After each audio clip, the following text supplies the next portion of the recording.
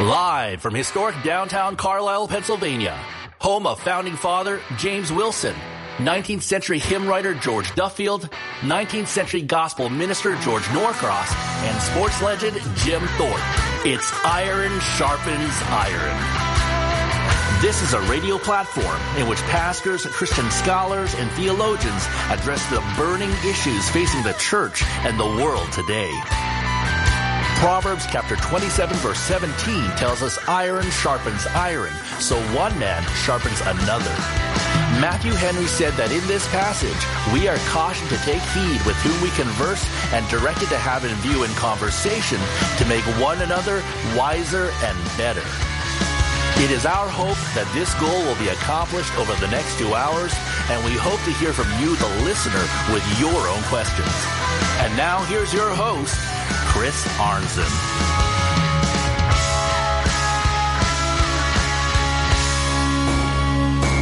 Good afternoon, Cumberland County, Pennsylvania, Lake City, Florida, and the rest of humanity living on the planet Earth who are listening via live streaming at ironsharpensironradio.com. This is Chris Arnzen, your host of Iron Sharpens Iron Radio, wishing you all a happy Friday on this second day of February 2024. I'm absolutely thrilled to have back on the program a regularly featured guest who is one of my favorite guests of all to interview. And apparently, he is also the favorite of a growing number of Iron Sharpens Iron Radio listeners outside of myself. We have today David Reece, pastor of Puritan Reformed Church in Phoenix, Arizona, and CEO of ArmoredRepublic.com. And today we're going to be addressing a theme right up my alley. I am a person, you may have heard me say this before, I am a person who is prone to melancholy, as they used to say. Depression is the term that is more frequently used in the 21st century. And I have an ongoing battle with this. And I thank God that Pastor Reece has chosen the theme, The Power of Christian Joy to Overcome Misery. It's my honor and privilege to welcome you back to Iron Sharpens Iron Radio, Pastor David Reece. Brother, it's an honor to be here. Thank you for having me on the show. I look forward to talking through this subject. Amen. Once again, as we always do, please explain or describe Puritan Reformed Church in Phoenix, Arizona. Yeah, Puritan Reformed Church is a Presbyterian church that holds to the Westminster Confession. We believe the Bible is the Word of God. It's infallible. It's sufficient. It's necessary for the good of man and the glory of God. And so our concern is to maintain the doctrine, worship, and the doctrine, worship, and government of the church according to Scripture alone in its purity and without subtracting out anything. So our goal is to teach the whole counsel of God without addition or subtraction. And so we're trying to take that very seriously. And so I'd love to see anybody come check us out and to be able to see what seeking to worship God, carefully applying that principle looks like. So thank you for the opportunity to explain that. And folks, if you are living in the Phoenix, Arizona area, or perhaps you're just traveling through, or maybe you have family, friends, and loved ones that lived in or near Phoenix, Arizona, visit the website of Puritan Reformed Church, which is PuritanPHX.com, PuritanPHX.com. And now, if you could also briefly explain Armored Republic, our latest advertiser on Iron Sharpens Iron Radio. Thank you, Chris. Yeah, Armored Republic, we manufacture body armor. We make the tools that we think are helpful to people to be able to stay alive in a fight. And so we think about, body armor is a tool of liberty, and we create tools of liberty to equip free men to defend their God-given rights against tyrants and criminals to the honor of Jesus Christ. And so when we think about body armor, we talk about how, a lot of people own a rifle, and the reason you own a rifle is because it's the most effective tool that an infantryman can have to resist tyranny and to be able to rally around godly magistrates in the event of invasion or tyranny, and also to help to restore civil order. But at the same time, the second piece of equipment that you would want to think about is body armor itself and med kits. The other thing I want to point out is we have backpacks that people can buy that are basically have armor built in. They stop pistol rounds. And so you could just have body armor with you in your day-to-day activities. And, pistol armor stops 95% of the rounds that are used in crime. So, in other words, 95% of crimes, the round that's used in a firearm crime would be stopped by that pistol armor. So I'd encourage people to check out, for everyday use, the idea of a backpack with armor in it. And also, if you are concerned about resisting tyranny, I would encourage you to have a rifle, but to also have body armor and a med kit, so that you could be a useful part of those who might rally around the preservation of our rights and our Christian heritage in the event of a need to defend ourselves. Amen. And the website for Armored Republic is armoredrepublic.com, armoredrepublic.com.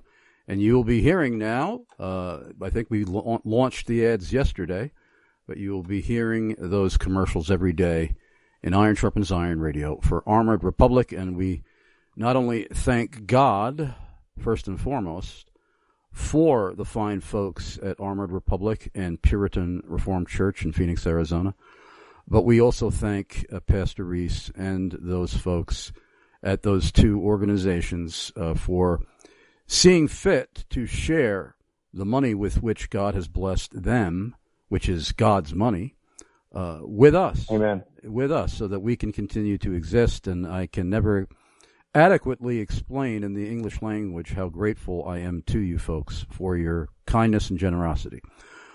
Well, It's an honor to be able to participate in your good works that you're doing by seeking to make it so that pastors and theologians are able to communicate to your audience the useful things out of God's word. So we're really honored to be able to participate in that.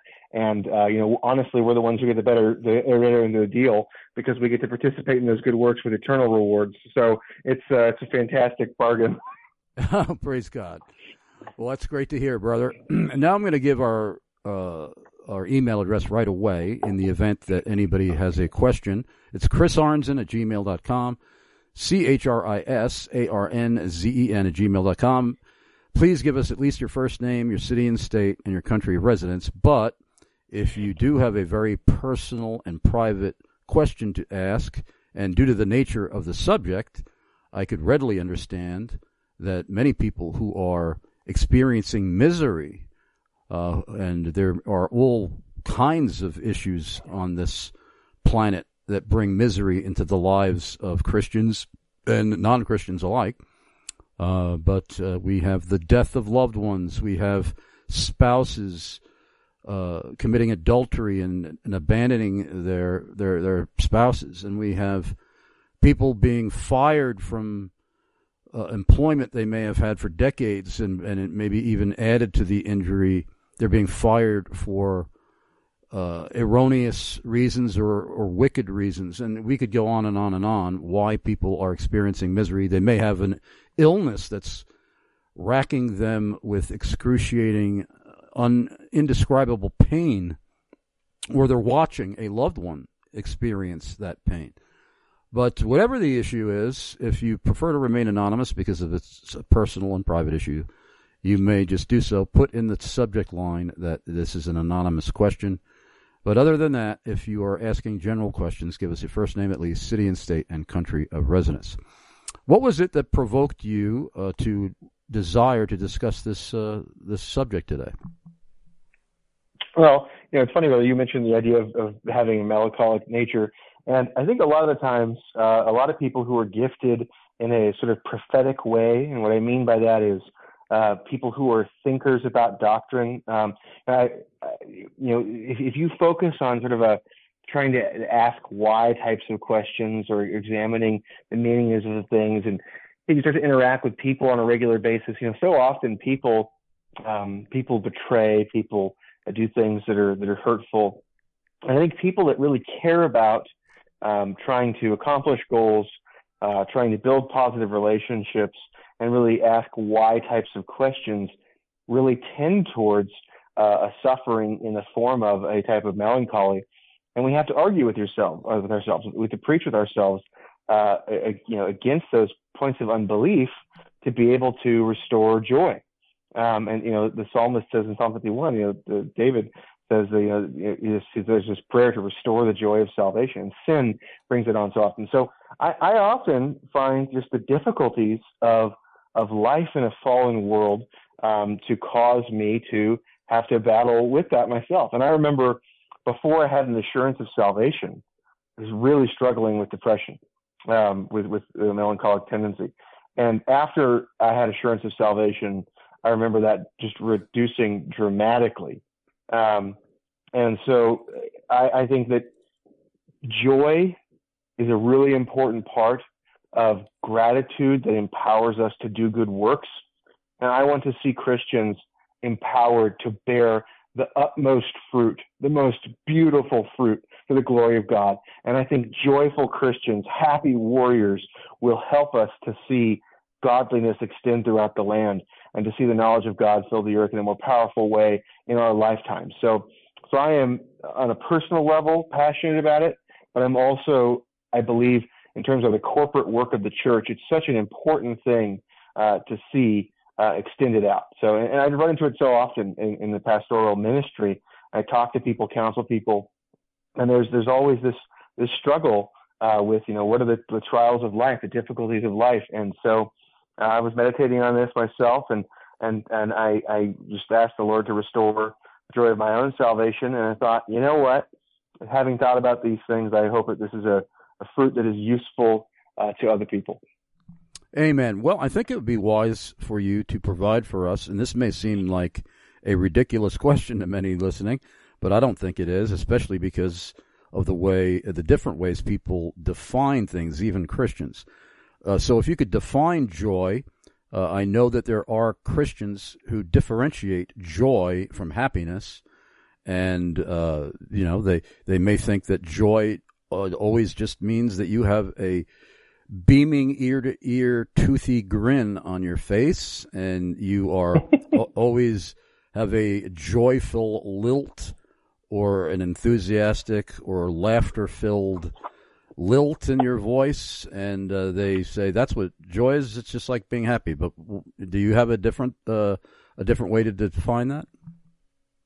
Yeah, so I think that happiness has to do with, it's connected to the idea of satisfaction, contentedness, and it's related to hope. And so it's not identical to those things. And so what I want to do is I want to give you first a definition for joy and then talk about happiness itself a little bit more there. So I'm going to say joy is a stable happiness. Joy is a lasting happiness. Happiness is not just a sense of pleasure, but instead this idea of contentedness, the idea that you believe you have what is good. Okay, so happiness, and this is what I would give as a definition for happiness that distinguishes it from other things.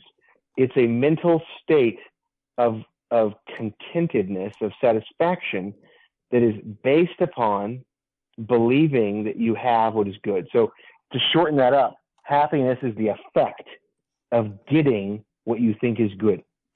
Now, happiness can be based upon a lie.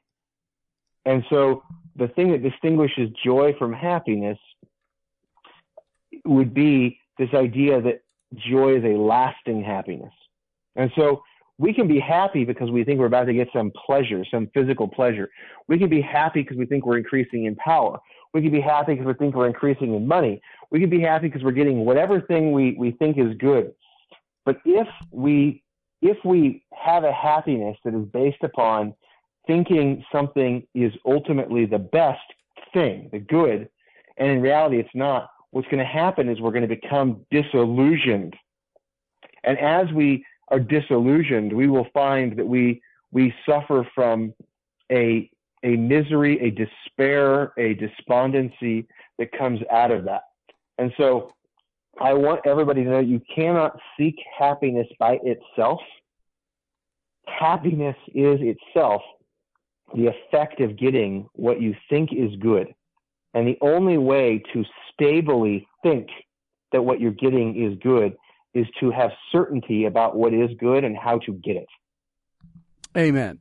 And obviously, we must include, as a part of our conversation today, a primary text of Scripture in James's epistle, James chapter 1, 2 through 4.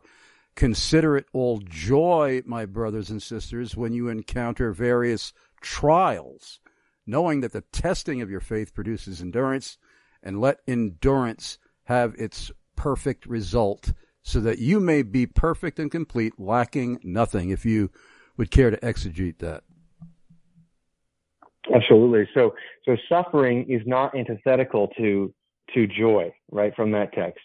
And so that text is teaching us that we can go through suffering in this life and at the same time realize that suffering is bringing about our good. So the Bible so often emphasizes the theme that there is suffering that occurs for us and God uses it for our good. So when we suffer, suffering comes for two reasons for the believer. And actually, so there's three reasons.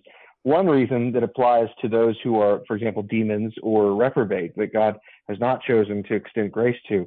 Those people, they suffer for the sake of punishment. Okay, it's a deserved thing.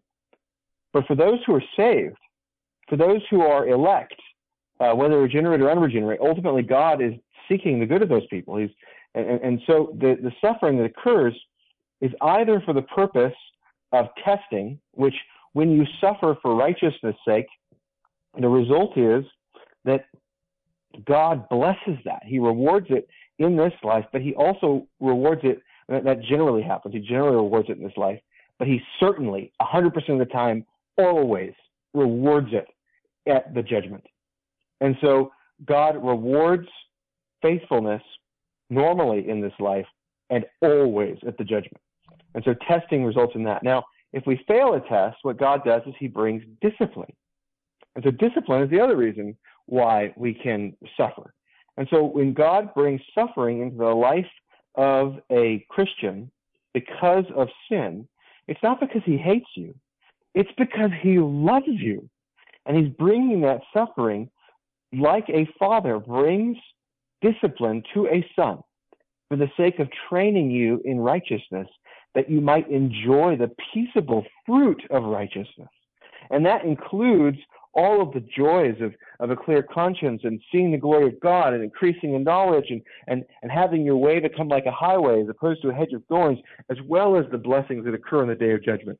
And so James there is talking to us about this idea that we should count it joy when trials come, when tests come, because those are opportunities for us to glorify the Lord in powerful ways, and also an opportunity for us to see blessedness occur in increased ways in this life and to see greater reward in the day of judgment. So those are opportunities. When we receive suffering and we go through that trial in a way that glorifies the Lord, that is an opportunity that we can grab hold of.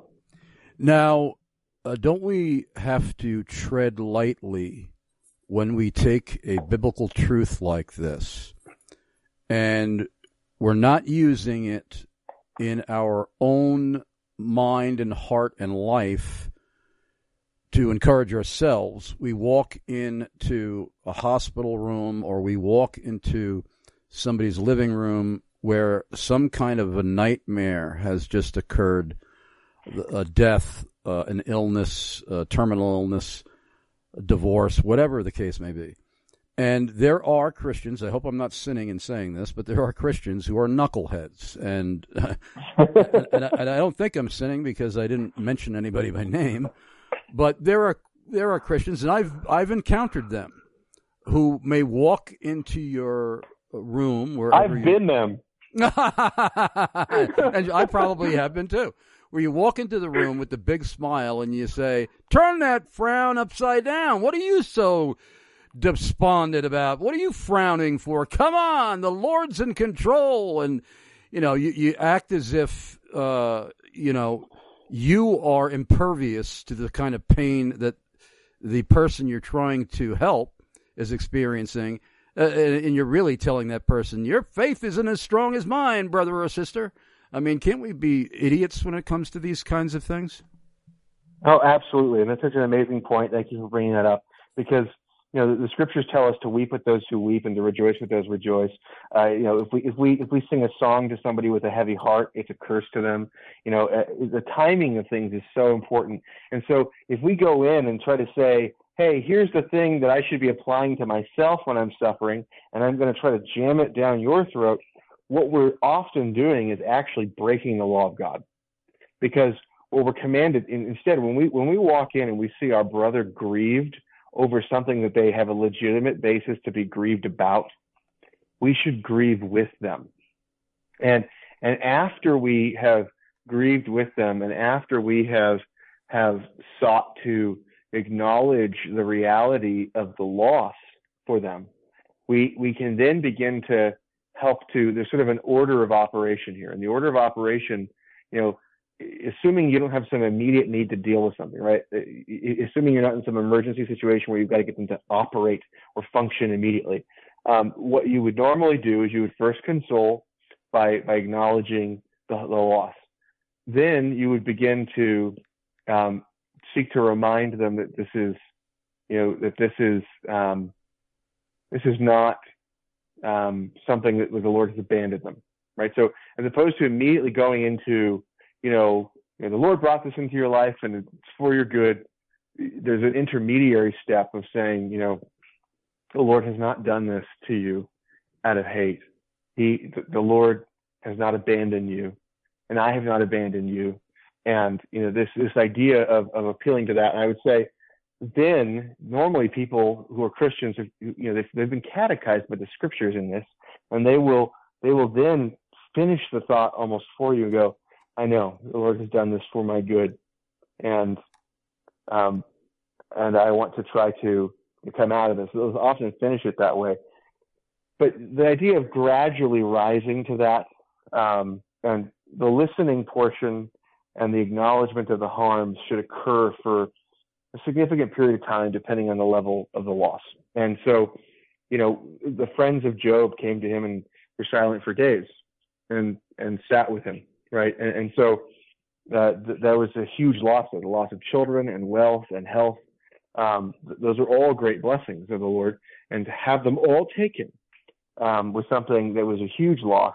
And so spending days in mourning with him was an appropriate and amazing act of self-control, because, frankly, when somebody else loses things, we don't tend to feel them as harshly as they do. And so to spend days mourning with a person is actually a very powerful act of self-control. But they didn't maintain that self-control, though, did they? They seemed to not control their lips as well when they were talking as when they weren't talking, which it seems to be a problem amongst the race of man. Elihu did pretty well. The things that he said were right. The fourth speaker, the younger guy, and Job, many of the things that he said. But the Lord when He comes in and speaks to them, obviously reemphasizes this idea that He knows why He does the things that bring us suffering, and it has to do with us growing in the knowledge of it. And so anyway, so that was a long answer to your question. Sorry about that, Chris, but just I think you're absolutely right, and we want to avoid being somebody who comes in and brazenly rejoices when other people are weeping. Yeah, and even somebody who has solid theology can misapply it and twist it. I can still remember, and I loved this dear brother. He's in heaven now. But there was this wonderful deacon in the congregation where I was saved, and my mom, Virginia, was diagnosed in 1995 with pancreatic cancer, and that would ultimately take her life within 6 weeks of getting the diagnosis. But before she passed, and by the way, I just want to quickly add, praise be to the Lord Jesus Christ, she made it abundantly clear on her deathbed, weeks before passing, 6 weeks at least before passing, that she was trusting in the finished work of Christ alone for her salvation, and she renounced prayer to Mary and the saints, was praying directly to Christ Jesus. Oh, wow. And so it was a gift-wrapped present from God to me and to her to know this. But this before my mom passed, I can remember this deacon approaching me, and he saw that I was despondent at a prayer meeting, and he put his hand on my shoulder and he said, "Brother, just remember, it's wrong for you to want your mother to live if it's God's will for her to die." And I said, "Yeah, but she's still alive." How do I know that it's God's will for her to die yet? You know? So, I mean, even if we have our understanding of the sovereignty of God correct, we can say stupid things in the way we are trying to convey that message. Yes, absolutely. And I'm sure that was a very painful thing at the time, you know, heaping guilt onto a person, you know, when they're suffering, you have to be very careful. Sometimes when people are suffering or when they're grieving, it's a valuable time to remind them of their need for Christ. But how you do that is difficult, right? And that's the hard thing. You know, wisdom is a rare and precious thing, and knowing how to say things, you know, a word fitly spoken is like apples of gold in a setting of silver, and it's a valuable thing. It's a rare thing, and so oftentimes we do find that people speak truths in ways that are hurtful, that are unseasonable, that are difficult. And at the same time, you know, we're all going to do that kind of thing. We're all that guy sometimes. And you already mentioned, you know, this guy was a deacon that was a blessing to the church. He was a useful man. And so he did many good works, and then he also just blundered, right? Right. And so we're all going to do that. And thankfully those blunders are a part of what Christ has paid for. And so I want to encourage you, if you have, so I imagine most of the listeners who are hearing that are immediately thinking of the various things they regret having said to people. And so I want to remind them that they're, you know, forgiven in Christ for that, and encourage them to seek to honor the Lord better by speaking a word seasonably, as opposed to speaking in a way that is unhelpful. We're going to our first commercial break, and once again, if you have a question, send it to chrisarnson@gmail.com. Don't go away. We're going to be right back after these messages. Armored Republic exists to equip free men with tools of liberty to defend God-given rights against the twin threats of tyranny and chaos. If you own a rifle to resist tyrants and criminals, then you should own body armor and a med kit for the same reasons. A rifle stops evil, body armor and a med kit keep you in the fight and preserve your life.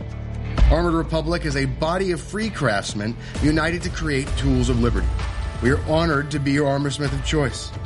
Civilian ownership of body armor is about increasing decentralized power and, by comparison, reducing the advantages of centralized power. The danger of centralized power is often represented by the word king. As Americans, we hate the word king, applied to any mere man. We are Armored Republic. And in a republic, there is no king but Christ. Arm yourself with tools of liberty at armoredrepublic.com.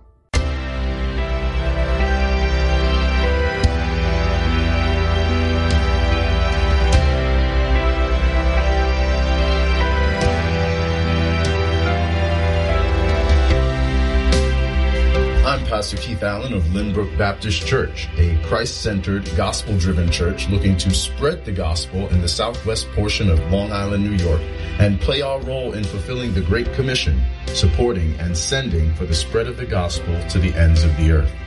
We're delighted to be a part of Chris Arnzen's Iron Sharpens Iron radio advertising family. At Lynbrook Baptist Church, we believe the scriptures of the Old and New Testaments to be the inspired Word of God, inerrant in the original writings, complete as the revelation of God's will for salvation, and the supreme and final authority in all matters to which they speak. We believe in salvation by grace through faith in Jesus Christ. This salvation is based upon the sovereign grace of God, was purchased by Christ on the cross, and is received through faith alone, apart from any human merit, works, or ritual. Salvation in Christ also results in righteous living, good works, and appropriate respect and concern for all who bear God's image. If you live near Lynbrook, Long Island, or if you're just passing through on the Lord's Day, we'd love to have you come and join us in worship. For details, visit lynbrookbaptist.org. That's lynbrookbaptist.org. This is Pastor Keith Allen of Lynbrook Baptist Church reminding you that by grace you have been saved through faith, and that not of yourselves. It is the gift of God, not a result of works, so that no one may boast. May the Lord bless you in the knowledge of himself. I'm Phil Johnson, Executive Director of Grace to You with John MacArthur. I've been a frequent guest on Iron Sharpens Iron Radio, and I highly recommend this show. But today I want to tell you about one of its advertisers, Rare Document Traders. Far and away my favorite source for quality Charles Spurgeon memorabilia. Are you looking for that special, unique gift for your pastor or missionary friend or a loved one? Why not purchase a piece of church history that any believer would cherish? Rare Document Traders is your one-step source for Spurgeon's handwritten manuscripts and letters, as well as other rare books and collectible items from church history. In 15 years that they've been in business, they've earned a stellar reputation in the Reformed community with thousands of satisfied customers all around the world, including me.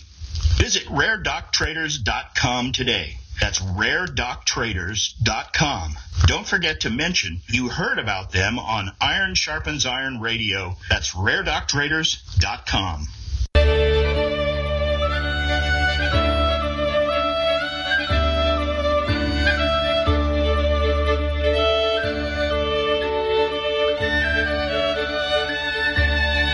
We here at Iron Sharpens Iron Radio praise God for the generous monthly financial support of Royal Diadem Jewelers, educated by and affiliated with the American Gem Society, Jewelers of America, and the Gemological Institute of America. For the perfect custom-designed engagement ring or any one-of-a-kind piece of jewelry created exactly according to your imagination and specifications, Royal Diadem Jewelers has you covered. No matter where you live in the world, Royal Diadem will walk you step by step through every stage of the process and even hold a high-tech internet virtual visit using state-of-the-art jewelry design technology to serve you. They start by listening carefully to determine your needs. They're interested in making what you want, not what they want to sell you. From rough design to digital model, to photorealistic image, to wax prototype model, to the finished product, they are continually listening to your input, likes and dislikes, making any changes necessary along the way. This will ensure that your custom jewelry will turn out exactly as you dreamed and well beyond your expectations. Visit royaldiadem.com. That's royaldiadem.com today. Sterling Vanderwerker, owner of Royal Diadem Jewelers, his wife Bronnie, his business partner and manager Brian Wilson, and the entire family thank you all for listening to, praying for, and supporting the work of Iron Sharpens Iron Radio. And please don't forget, folks, RoyalDiadem.com is still offering Iron Sharpens Iron Radio the mind-blowing opportunity to receive 100% of the profits from any sale of jewelry to an Iron Sharpens Iron Radio listener, simply by that listener saying, I heard about RoyalDiadem.com on Iron Sharpens Iron Radio. That's all you have to do, and if you make a purchase, we will receive 100% of the profits. And keep in mind, this is on top of the generous monthly financial support that RoyalDiadem.com automatically is already doing. So they're adding on to their blessing to us by giving us 100% of the profits from any sale of jewelry to one of our listeners, as long as they mention this program. Please, if you have any intention on purchasing a piece of jewelry, maybe it's for Valentine's Day, maybe it's for popping the question, you're getting engaged, maybe it's for your anniversary, or whatever the situation may be, maybe you're buying something for yourself. Well, please contact RoyalDiadem.com today and at least get the ball rolling on your purchase and mention Iron Sharpens Iron Radio to further ensure that we will receive 100% of the profits from the sale, because we have no idea when RoyalDiadem.com is going to pull the plug on this offer. So go to RoyalDiadem.com today and mention Iron Sharpens Iron Radio. We're now back with David Reece, pastor of Puritan Reformed Church in Phoenix, Arizona, and he's also the CEO of Armored Republic. And we have a very important topic today that should be something of universal interest in our audience, and that is the power of Christian joy to overcome misery. And we do have Campbell in Wisconsin, Long Island, New York, who has a question for you. Campbell says, I am thoroughly reformed and am vehemently and vociferously opposed to the heresies of the Word of Faith movement, which says that any time a person who is a professing Christian is experiencing some kind of misery or trial, it is all because of their lack of faith in some measure. While I discount that as being a lie from the devil, do not we as Christians need to consider when we are going through a trial whether or not it is our sin that is bringing this upon our lives? Yeah, that's an excellent question, and the answer is yes. The short answer is yes, absolutely. And so the Lord does bring discipline in his providence to care for his people. He brings suffering as a chastisement to bring about repentance and to cause us to stop and think. Okay, so the first response to suffering, if we don't have if there's some immediate duty, right? If you're in a situation where, suffering, like there's a car accident or whatever, and you've got somebody you got to give medical attention to, okay, well, your immediate duty is to make sure you do the work of necessity of making sure you to preserve life or whatever. But after you've removed yourself from some sort of immediate urgent duty, we need to stop and think. Suffering is always a call to stop and think. We need to first go, okay, examine ourselves. Is there some sin unrepented of that I need to put off? And then secondly, that includes the idea of the covenanted institutions that we're part of. So is there a way that I as an individual need to repent of sin? Is there a way that my family or household needs to? Is there a way that my church needs to? Is there a way that our civil order or state needs to? You find in the scriptures that there's covenantal responsibility associated with all four of the covenant institutions. There's blessing and cursing based upon what is done in the state, the church, the household, and on an individual basis. And so we absolutely need to stop and think about that. The other thing is sometimes we have a trial that comes upon us, some sort of suffering that comes upon us, not because of our particular sin or some particular thing we're being disciplined for, but simply because it is an opportunity to glorify God. And so and in either case, we want to stop and think and do what glorifies God, either by repenting or by handling the trial well. And so, when someone undergoes suffering well, joyfully, to the honor of the Lord Jesus Christ, it powerfully causes people to stop and think themselves and to examine that and to consider, why do you have this hope? What is it that makes it so that you can bear up under this? And they then ask you what is talked about in Peter. They ask you about the hope that you have within you. And so you need to be ready to give an answer to that. And so yes, we need to stop and think and examine ourselves, absolutely. Okay, thank you so much for the excellent question. And we have, let's see, I was just looking at it. We have Gabriel in Gaines County, Texas. And Gabriel asks, when we are going through a trial, is it a sin to be angry with God?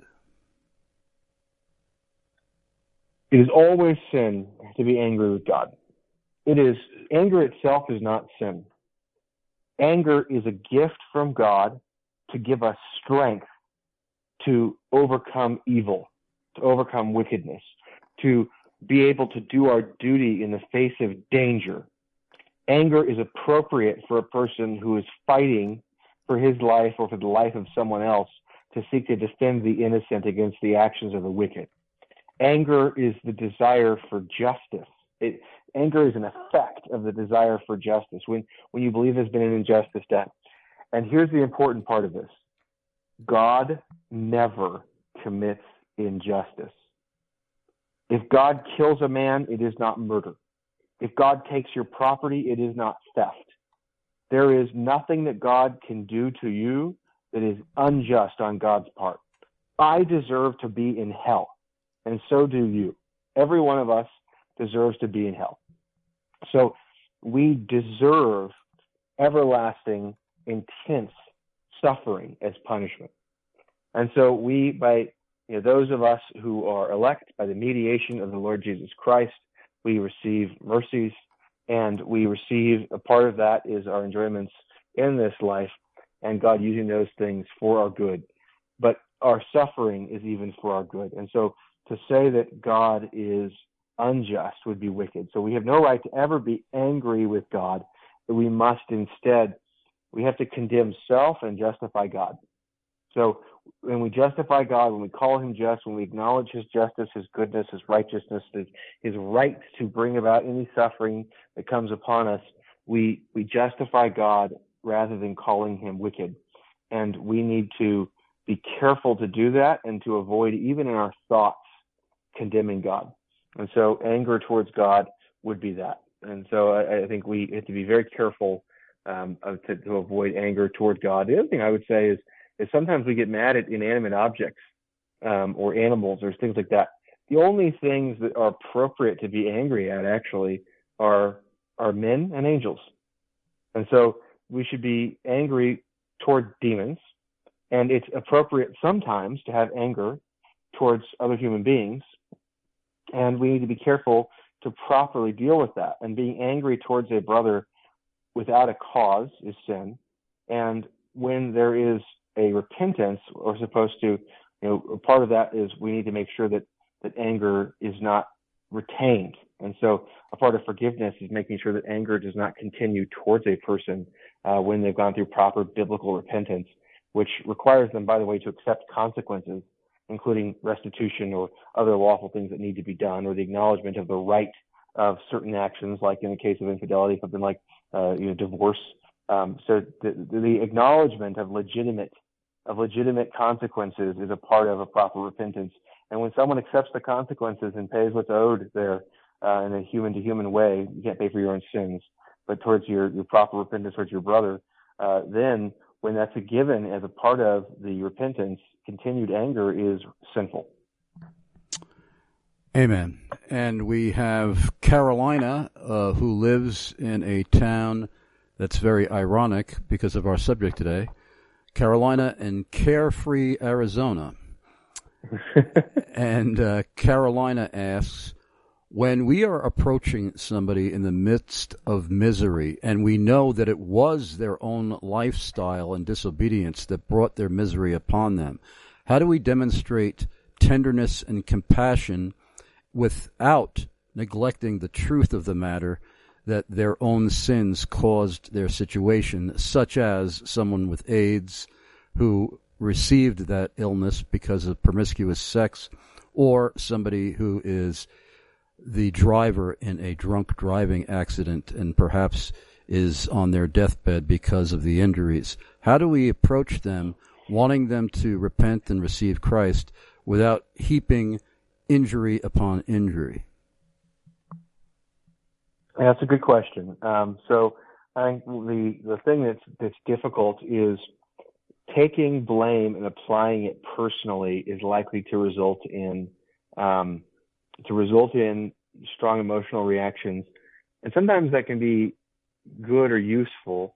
But the thing is, if somebody is suffering, I think, and it's a consequence of their sinful actions, it's oftentimes helpful to talk to them with a sort of assumed guilt. What I don't mean there, what I'm not saying, is that it's wrong to bring the law to bear. You can look at, there might be, especially if there's hardness of heart or the person isn't acknowledging any sort of failure, sometimes even in the midst of suffering, it's necessary to say, do you understand that this is something that is a result of evil action? If people show a glibness or a hardness of heart, they need to be humbled. But if they're humbled, and if there's some sort of acknowledgement of guilt or sense of like failure, the thing to bring when there's some sort of a humbled condition is to then bring the gospel, to talk about how, first of all, we have all failed, and Christ pays for the sins of those who believe him. All those who have faith are those who have had their sin paid for by Christ. And so there's a solution to the guilt of sin. But there's also a solution to misery, that Christ removes our enslavement to sins. He removes the power of sin by degrees, and he can restore what the locusts have eaten, and he can give to us an eternal weight of glory and joy, that even as the flower fades in this life, there is a glory to come, and there is a resurrection. And so there is a condition that goes beyond this. There is a hope beyond this. And so there is loss and there's destruction in this, but we were made by a God who resurrects the dead. And so even in the midst of deadness and loss, he is the God that restores. He is the God that raises the dead. And so I would encourage a person to look to Christ to not only deal with the guilt of the situation, but to also remove the mess and to remove the misery, and to realize that even if it doesn't occur in this life, that all suffering will be removed for those who believe in the Lord Jesus Christ in the glorified state upon death, and also that in the resurrected state there will be no tears left. They will all be wiped away. There will be no ongoing suffering there. So I think I would want to point them to the power of Christ to resolve the problems, to take away the guilt and to take away the power of sin, and then to furthermore restore and resurrect and to be able to provide. So I think pointing people forward to hope, having a confident desire that will be fulfilled in Christ if they believe in him. That question reminded me of something that happened to me when I was a new Christian.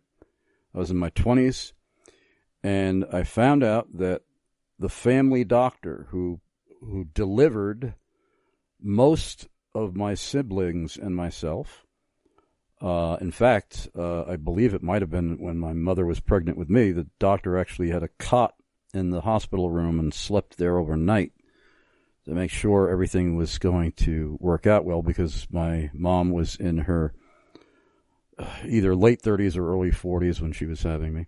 But I remember when I found out that my doctor had cancer, lung cancer, I wrote out a card to him and included in the envelope a booklet, J.C. Ryle's Sickness. And my dad said, "What are you doing? What are you writing?" And I said, "Oh, I'm writing a letter, or I'm writing a note in a card to Dr. Bradley because he has cancer." And he said, "Well, what'd you say?" And I'm just going by memory here, but I said something to the effect of, "Dear Dr. Bradley, my family has nothing but the fondest memories of you, but now as you are facing what could be the end of your life, I want you to know that whether you are a very religious man or whether you are an evil man, everyone needs to repent and turn to Christ in order to be saved. You could be trusting in your own goodness, and that is just as bad as living an openly evil life. So please repent and turn to Christ if you have not already. I do hope to see you in eternity in heaven." And my father got upset. He said, "What are you writing that for? The man has cancer. You're just going to make him more upset." And I said, "Well, I'm sorry, Dad. I'm a Christian, and I think this is very important." So about a year later, Dr. Bradley died. I went to the wake, as I don't know if they call them that everywhere in the United States, but that's the viewing where you have the coffin in the room at the funeral home. And one of his daughters, who knew who I was, came up to me and thanked me and for being there. And she said, "I want to introduce you to my sister." She introduced me to her sister, and she said, "This is my friend Chris Arnzen." And she said, "What is your name?" I said, Chris Arnzen. And she said, did you give my father a card with a very long note in it and a little booklet? I said, yeah. And she said, did you know that for the past year that has been on his nightstand? And it was there until the day he died. So that blew me away. And wow. I made it clear. I made it a point to tell my father that. But we have this fear and trembling that, oh no, I'm going to offend somebody by telling them the truth about eternity, and we don't know how they're going to react. They may react in an exact opposite way than we fear. And sorry. And I was just going to say, and that is not the ultimate reason that we give somebody the gospel. Even if they yell at us and curse us, we still have to do it. But anyway, I'm sorry. Go ahead. Mm-hmm. No, and that's beautiful. And as a young man, you had God-given boldness and courage to express that truth. And I think so often we are so worried about finding the perfect time to communicate truths from God that we fail to do it. And that's why I'd rather be around people who are overzealous and say the truth like a knucklehead, too hard, too often, and have to pull them back and teach them to be restrained more, than to be around people who are always restrained and never speak the truth. Now, both of them are failings, but what we want is to see boldness and zeal done with beauty in wisdom, right? We want a wise boldness, and that's so rare and so hard to find. And I think many people would read, that note that you said and think it was a knucklehead type of move, and I don't think it was. But I think our knuckleheadometers are poorly tuned, and we think any plain statement of the truth is sort of brazen, right? And I think what we need is the tendency of our age is to be timid about the truth in ways that are unhelpful. Right. And so when people are suffering, there's an excellent opportunity to minister to them and to speak words. So I want to emphasize the importance of taking risk to say things.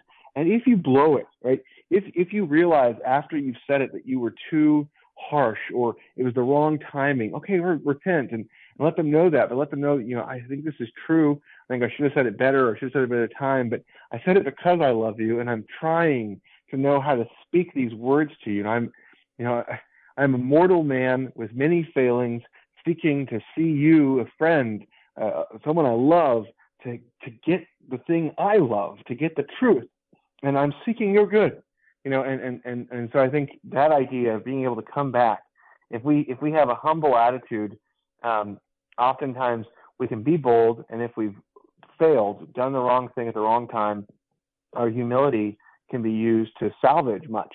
If we're willing to examine ourselves. And so I think that's a great example that you gave there. And I know I have a bunch of stuff I want to go into. I don't know how much time we have before we have to go to the next break. Actually, we have to go into the break now. And when we come back, I will hold off on any listener questions until you bring forth the most important things that you have there. Please, folks, be patient with us. The middle break is always a little longer than the other breaks. Grace Life Radio, 90.1 FM in Lake City, Florida, requires of us a longer break in the middle of the show because the FCC requires of them to localize this program geographically to Lake City, Florida, where they're located, and they do so with their own public service announcements. While they air those public service announcements, we, on the other hand, simultaneously air our globally heard commercials.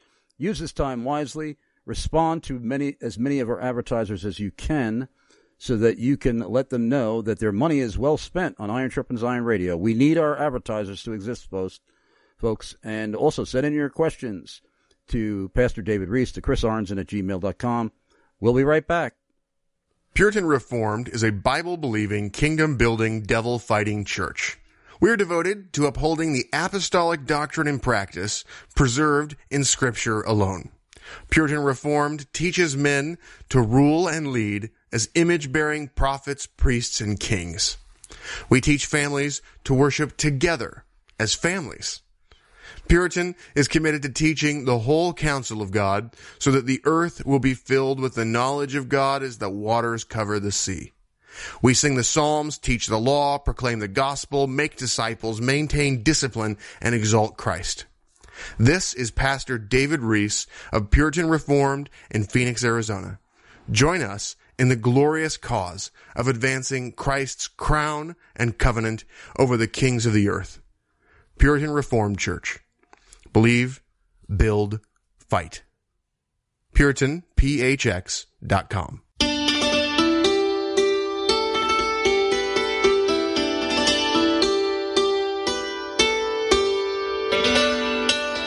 It's such a blessing to hear from Iron Sharpens Iron radio listeners from all over the world. Here's Joe Riley, a listener in Ireland, who wants you to know about a guest on the show he really loves hearing interviewed, Dr. Joe Morecraft. I'm Joe Riley, a faithful Iron Sharpens Iron radio listener here in Athy in County Kildare, Ireland, going back to 2005. One of my very favourite guests on Iron Sharpens Iron is Dr. Joe Morecraft. If you've been blessed by Iron Sharpens Iron Radio, Dr. Morecraft and Heritage Presbyterian Church of Cumming, Georgia, are largely to thank, since they are one of the programme's largest financial supporters. Heritage Presbyterian Church of Cumming is in Forsyth County, a part of the Atlanta metropolitan area. Heritage is a thoroughly biblical church, unwaveringly committed to Westminster standards, and Dr. Joe Morecraft is the author of an 8-volume commentary on the larger catechism. Heritage is a member of the Hanover Presbytery, built upon the foundation of the apostles and prophets, Jesus Christ himself being the chief cornerstone, and tracing its roots and heritage back to the great Protestant Reformation of the 16th century. Heritage maintains and follows the biblical truth and principles proclaimed by the Reformers: Scripture alone, grace alone, faith alone, Christ alone, and God's glory alone. Their primary goal is the worship of the triune God that continues in eternity. For more details on Heritage Presbyterian Church of Cumming, Georgia, visit heritagepresbyterianchurch.com. That's heritagepresbyterianchurch.com. Or call 678-954-7831. That's 678-954-7831. If you visit, tell them Joe Riley, an Iron Sharpens Iron radio listener from Athy in County Kildare, Ireland, sent you.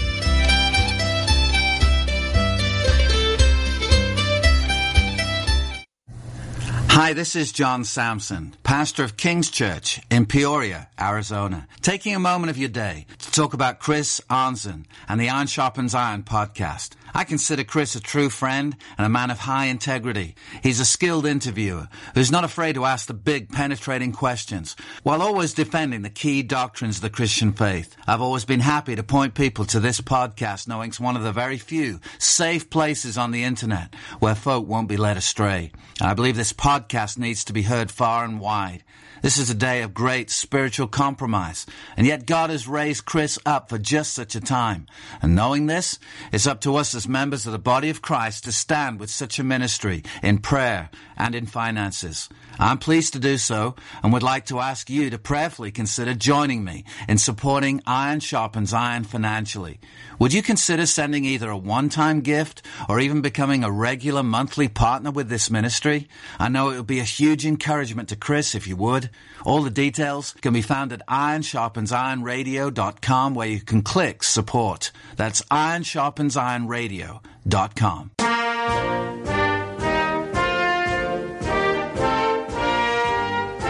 I'm Dr. Joseph Pipa, President Emeritus and Professor of Systematic and Applied Theology at Greenville Presbyterian Theological Seminary. Every Christian who's serious about the Reformed faith and the Westminster Standards should have and use the 8-volume commentary on the theology and ethics of the Westminster Larger Catechism titled Authentic Christianity by Dr. Joseph Morecraft. It is much more than an exposition of the Larger Catechism.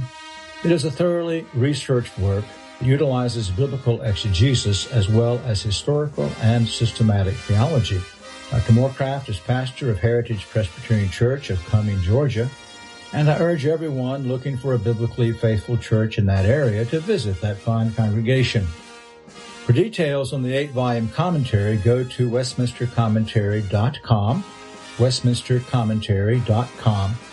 For details on Heritage Presbyterian Church of Cumming, Georgia, visit heritagepresbyterianchurch.com, heritagepresbyterianchurch.com. Please tell Dr. Moorcraft and the saints at Heritage Presbyterian Church of Cumming, Georgia, that Dr. Joseph Pipa of Greenville Presbyterian Theological Seminary sent you.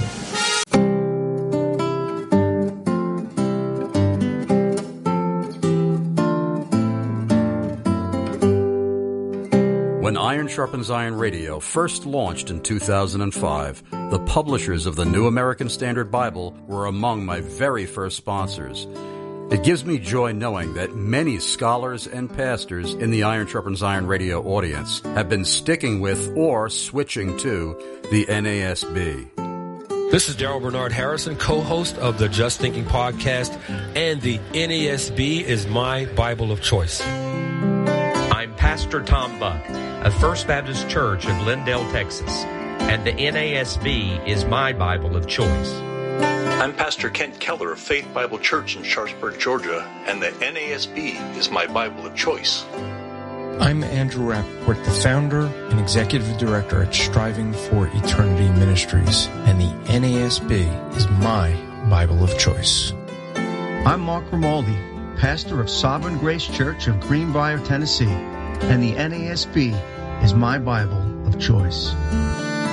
I'm Christopher Cookston, pastor of Prineville Community Church in Prineville, Oregon, and the NASB is my Bible of choice. I'm Matt Tarr, pastor of High Point Baptist Church in Larksville, Pennsylvania, and the NASB is my Bible of choice. Here's a great way for your church to help keep Iron Sharpens Iron Radio on the air. Pastors, are your pew Bibles tattered and falling apart?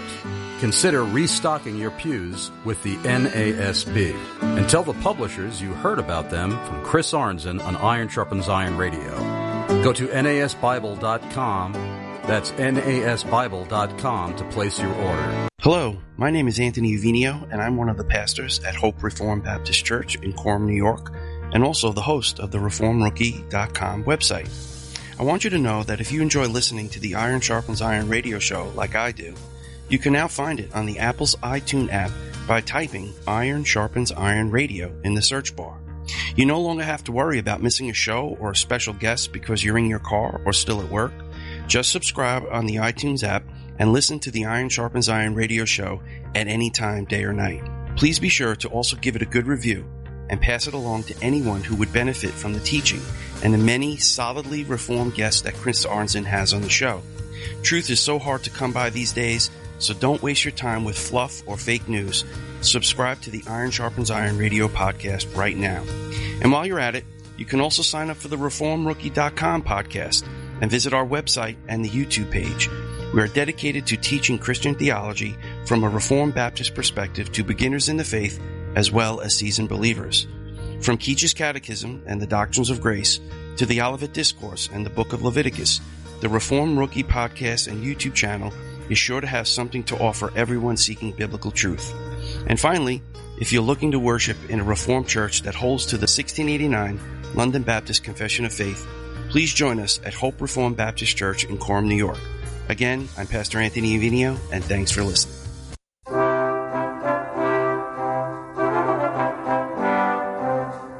If you love Iron Sharpens Iron Radio, one of the best ways you can help keep the show on the air is by supporting our advertisers. One such faithful advertiser who really believes in what Chris Arnzen is doing is Daniel P. Patafuco, serious injury lawyer and Christian apologist. Dan is the president and founder of the Historical Bible Society. Their mission? To foster belief in the credibility of Scripture as the written Word of God. They go to various churches, schools, and institutions to publicly display a rare collection of biblical texts, along with a fascinating presentation by Mr. Buttafuoco demonstrating the reliability of Scripture. To advance the cause of the gospel, they created a beautiful, perfect facsimile of the genealogy of Jesus Christ from the original engravings contained in a first edition 1611 King James Bible.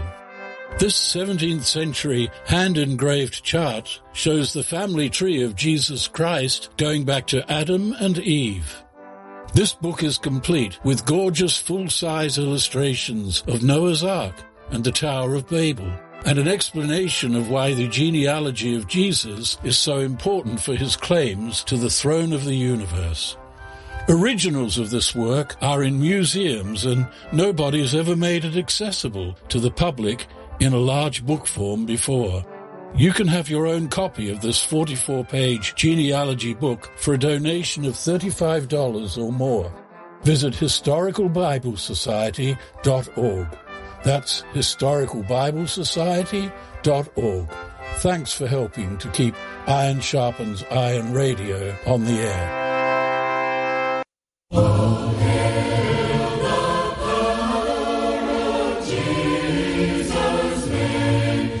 This is Pastor Bill Sasso, Grace Church at Franklin, here in the beautiful state of Tennessee.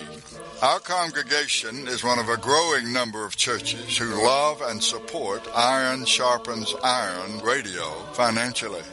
Grace Church at Franklin is an independent, autonomous body of believers which strives to clearly declare the whole counsel of God as revealed in Scripture through the person and work of our Lord Jesus Christ.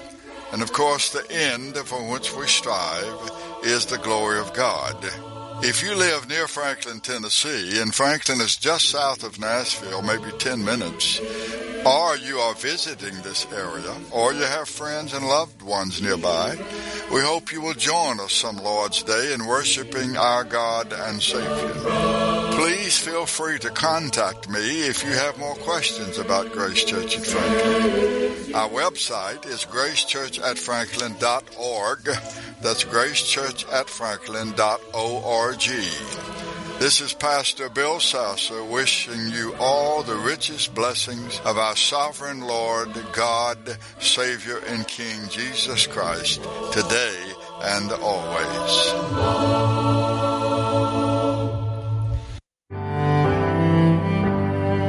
Charles Haddon Spurgeon once said, "Give yourself unto reading.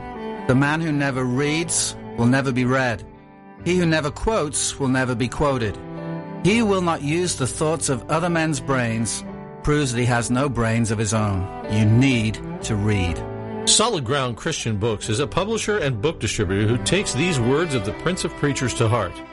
The mission of Solid Ground Christian Books is to bring back treasures of the past to minister to Christians in the present and future, and to publish new titles that address burning issues in the church and the world. Since its beginning in 2001, Solid Ground has been committed to publish God-centered, Christ-exalting books for all ages. We invite you to go treasure hunting at solid-ground-books.com. That's solid-ground-books.com, and see what priceless literary gems from the past or present you can unearth from Solid Ground. Solid Ground Christian Books is honored to be a weekly sponsor of Iron Sharpens Iron Radio. And please, folks, don't forget that this is one of our primary, premier, most vital advertisers, solid-ground-books.com, and they are experiencing, unfortunately, a crisis in book sales. So I'm hoping as many of you in my Iron Sharpens Iron Radio audience will come to the rescue and go to solid-ground-books.com today and make a large purchase of books if you can afford to do so. At least purchase one book.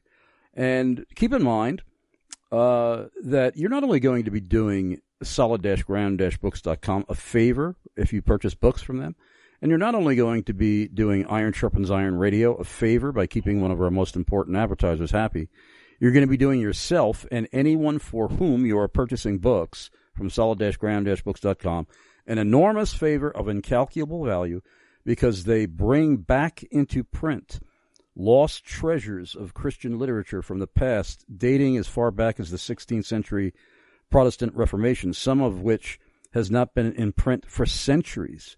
And then they also bring into print for the very first time new books by modern-day authors like Dr. James R. White of Alpha and Omega Ministries.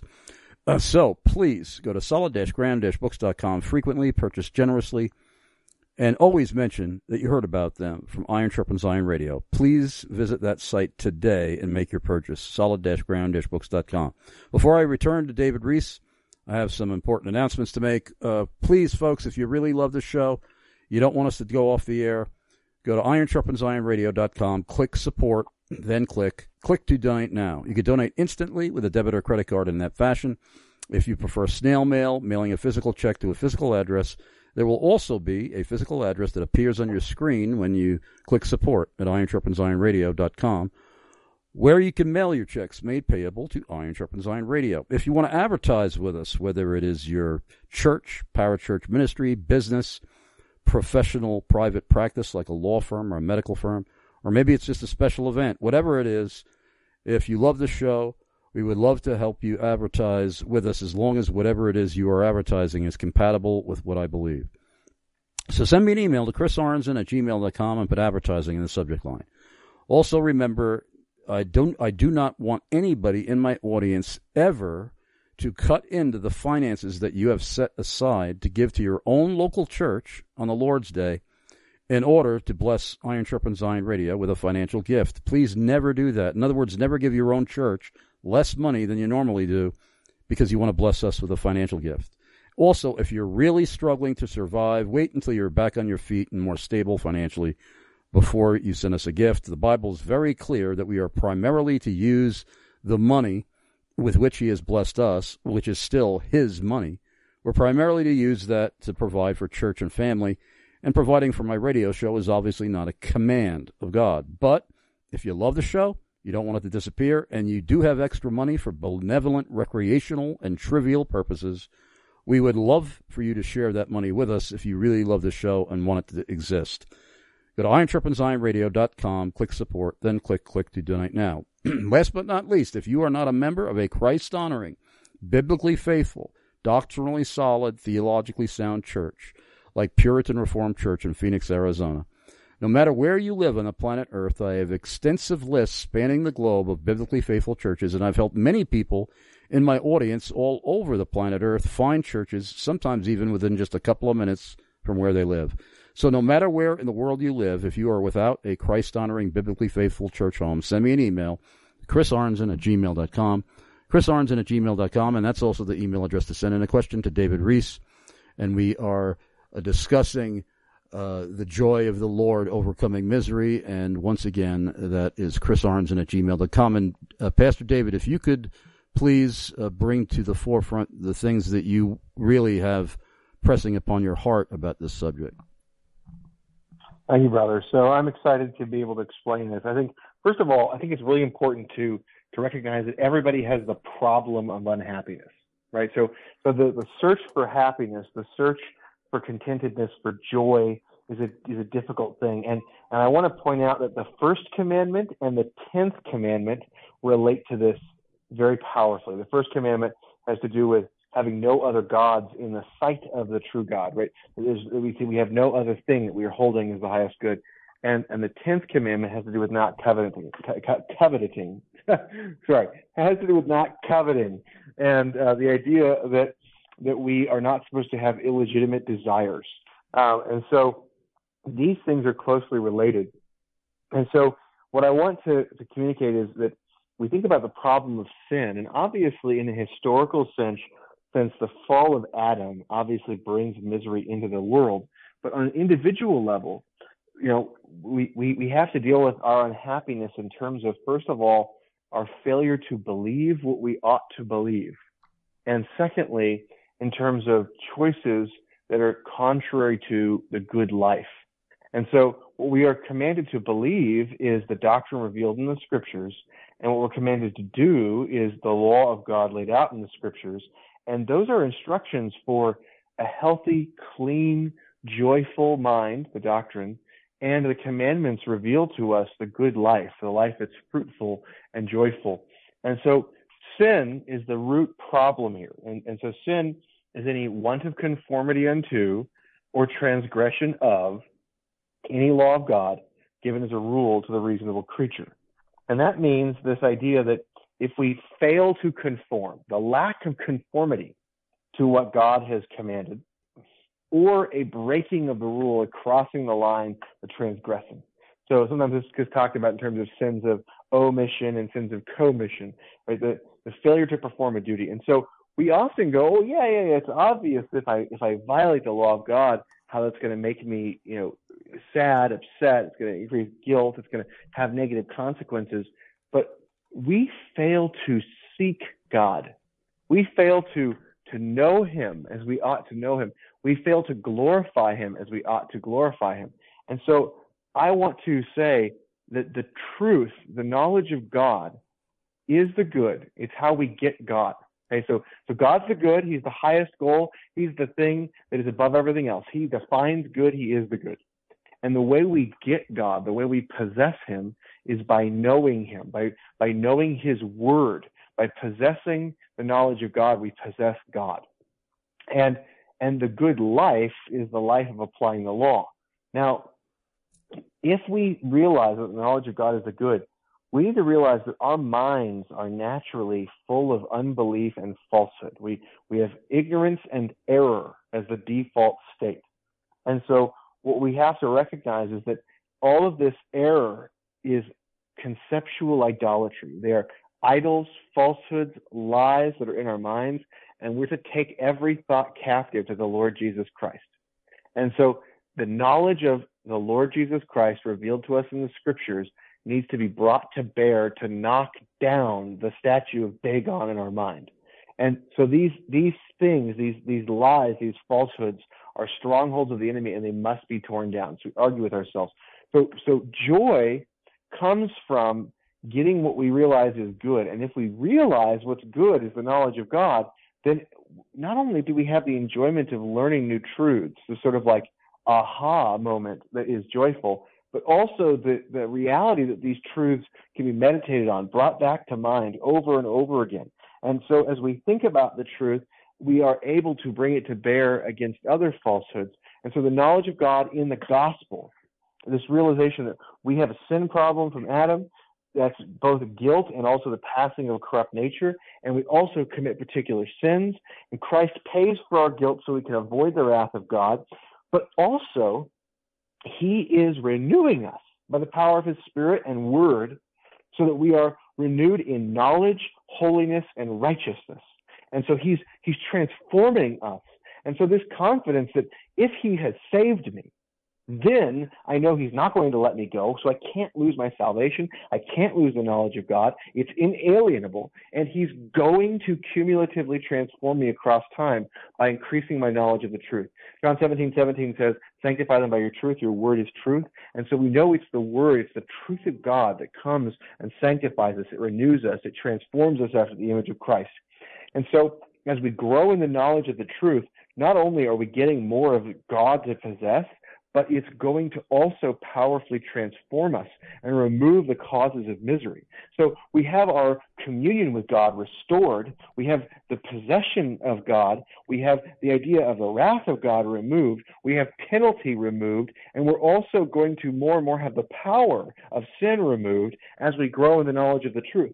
And so when we realize, our options are we can go waste our time chasing after thrills and pleasure and, whether it's, the various kinds of seventh commandment violations of gluttony, inordinate sexual pleasure or pursuing sexual pleasure in its improper place, or this idea of drunkenness, right? Those are warned about over and over again as the types of misuse of pleasure.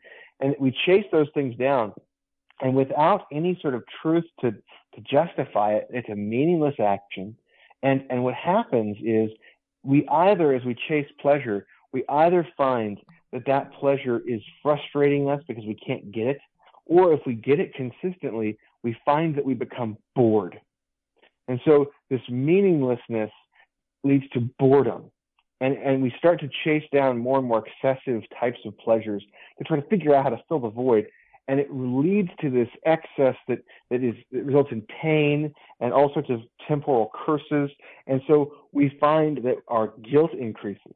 And so there's this sort of spiraling down, and we sort of then, cover up our guilt with more and more excessive pursuit of this pleasure. This can be true with any sort of idol where we improperly value something above God. That could be power or money or any of these other things. So recognizing that we have lies in our mind about what's good, and those are the things that make it so we get temporary happiness chasing them down, and we become disillusioned.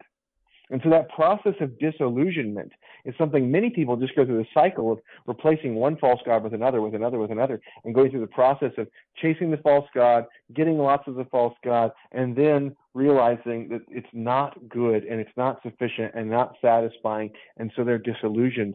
And so then they either double down on their false god or they move on to a new one. And so we have to realize that the God of the Bible is not a false version of the good. He's not a failure. He is the good. He is the highest value. And so we ought to buy him and never sell him. And how do we do that? By getting wisdom. Right? So we buy wisdom and don't sell it. That's what we're told in Proverbs. And so the knowledge of God. Now, our misery is in the form of we chase stuff, we toil, we work, and it results in thorns and thistles. Right? This is the curses of Genesis 3. This idea that there will be strife, where parents and children should be in a good relationship, but it's not, or the marriage should be a good marriage, but it's not, or brother and neighbor hurt each other, and so we have like a Cain and Abel situation. So there's toil, fruitless work. There's strife, where there's fighting and hurting of each other. And then there's also this idea of old age, sickness, and death, right? The idea that our bodies are undergoing curse, and that there's this destruction of the body, and eventually we die. And this misery that we undergo in this life, we have to see it as purposeful in terms of accomplishing the glory of God and being for our individual good. And so knowing the good and the goal, that we want to see the earth filled with the knowledge of God as the waters cover the sea, and we personally want to obtain as much truth as we can, and we want to carry out acting in accordance with the knowledge of the truth in order to advance the knowledge of the truth to others, to spread the knowledge of God so that the waters, the knowledge of God fills the earth as the waters cover the sea. That idea, that's the goal. And so work becomes this thing that if we work and worship and do godly recreation in its place and rest properly, having our daily worship in the morning and the evening and keeping the Lord's Day and going and being a part of a biblical church and being able to participate in that, these things become a thing where we go, this is advancing a goal. And then our daily work becomes something where we're going, we need to, lead our families well. So all these institutions, the covenant institutions of the individual household, church, and state, these things get used properly in such a way to advance the knowledge of God. It connects. The rubber hits the road. And now, as opposed to just, we have the knowledge of God, but we don't apply it into life, now we're connecting that, and we realize that having good work to do to advance the goal and increasing the possession of what's good and sharing it with other people is something that removes despair and increases joy. And so I think very few people can find times when they were vigorously working towards a goal and were also depressed. And so the Christian is given the goal of the glory of God and also work to do. And that enjoyment of work with others, with camaraderie, is something that is a powerful thing in the Christian life. And so the joy of the Lord, the joy of our salvation, thankfulness, giving thanks to God, singing psalms of praise and giving thanks to God, acknowledging how good he is. We are preaching to ourselves that God is good and we possess him.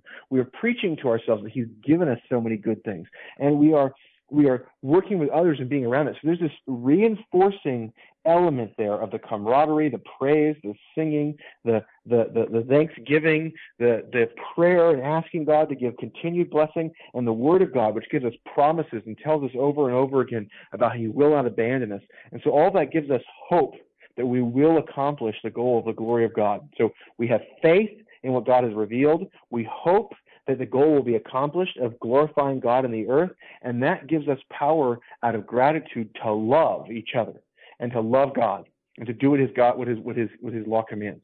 And so the first commandment teaches us that we should know God and acknowledge him to others.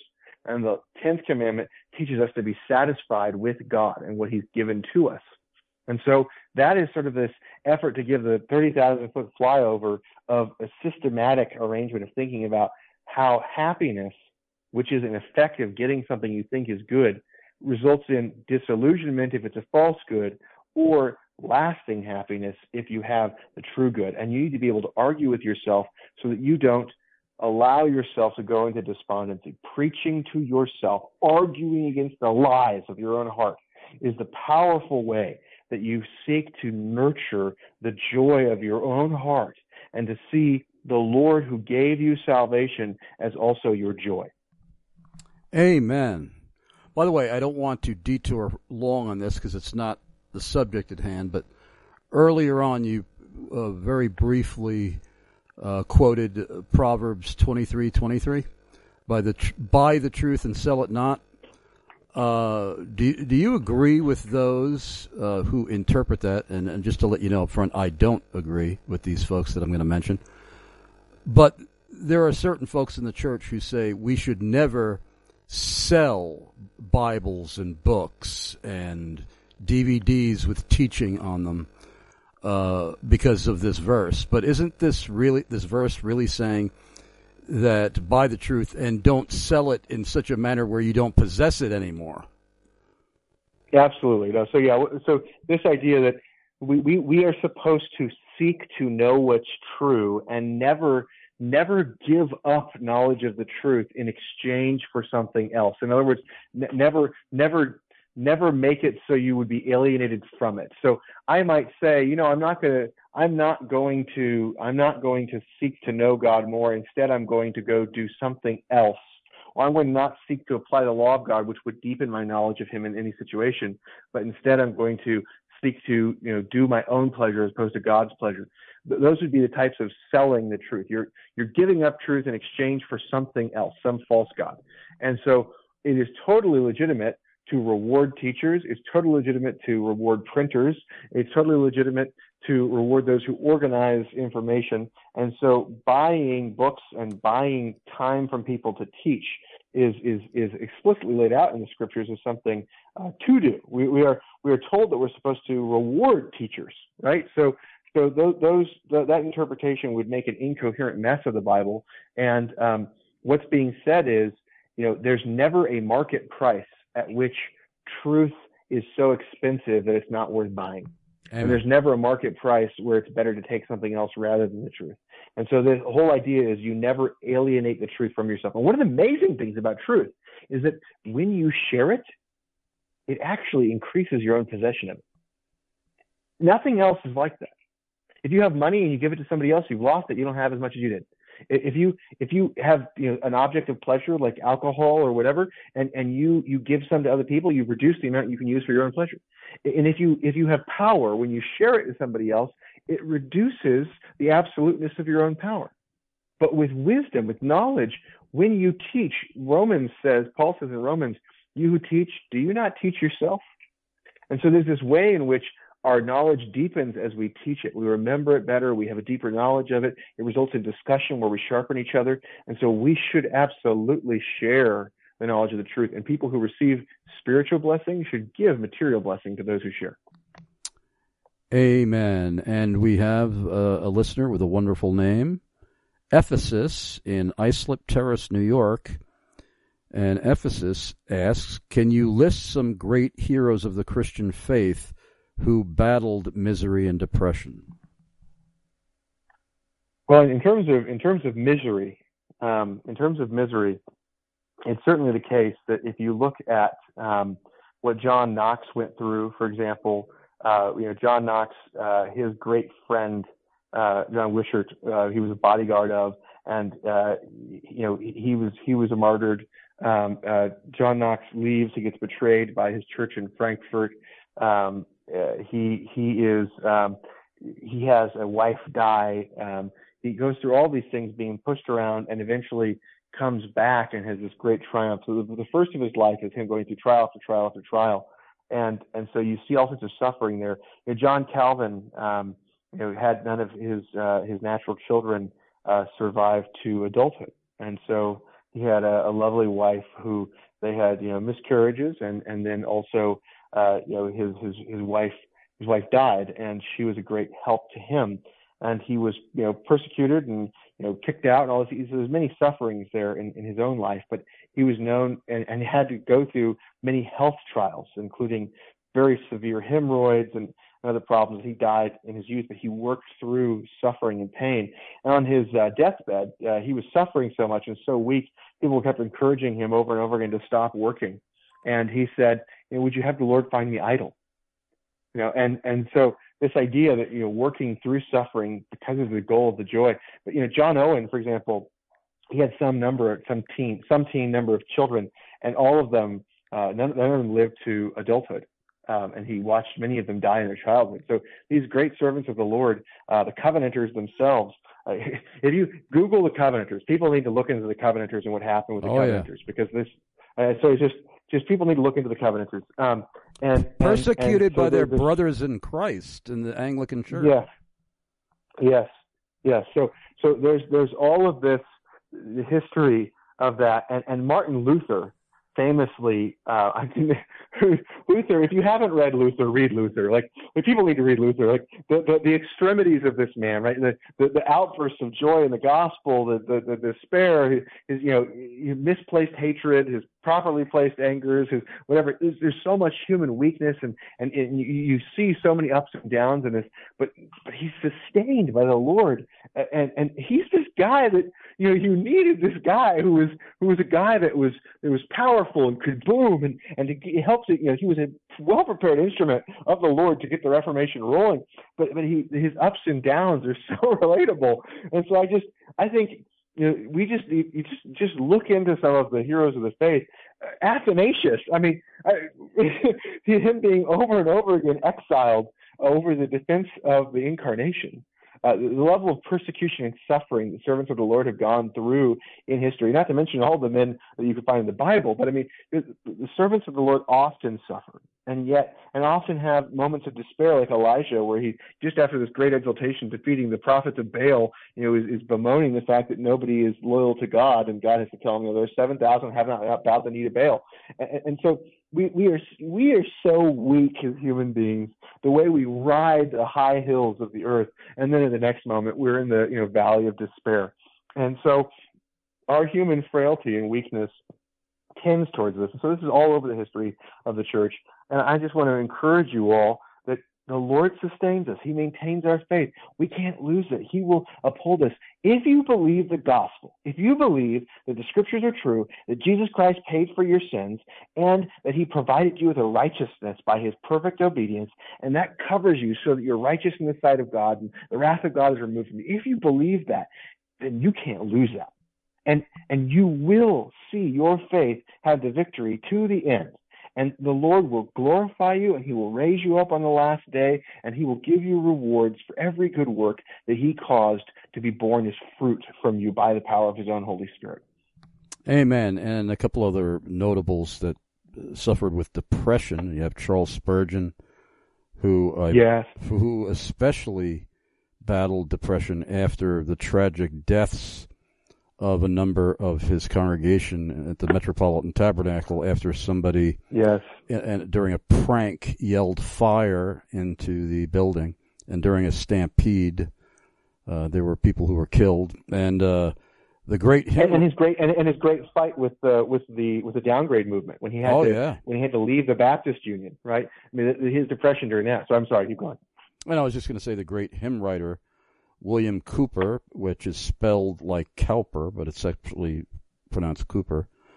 He is the hymn writer of many precious hymns that we sing in the church. There is a fountain filled with blood, and others.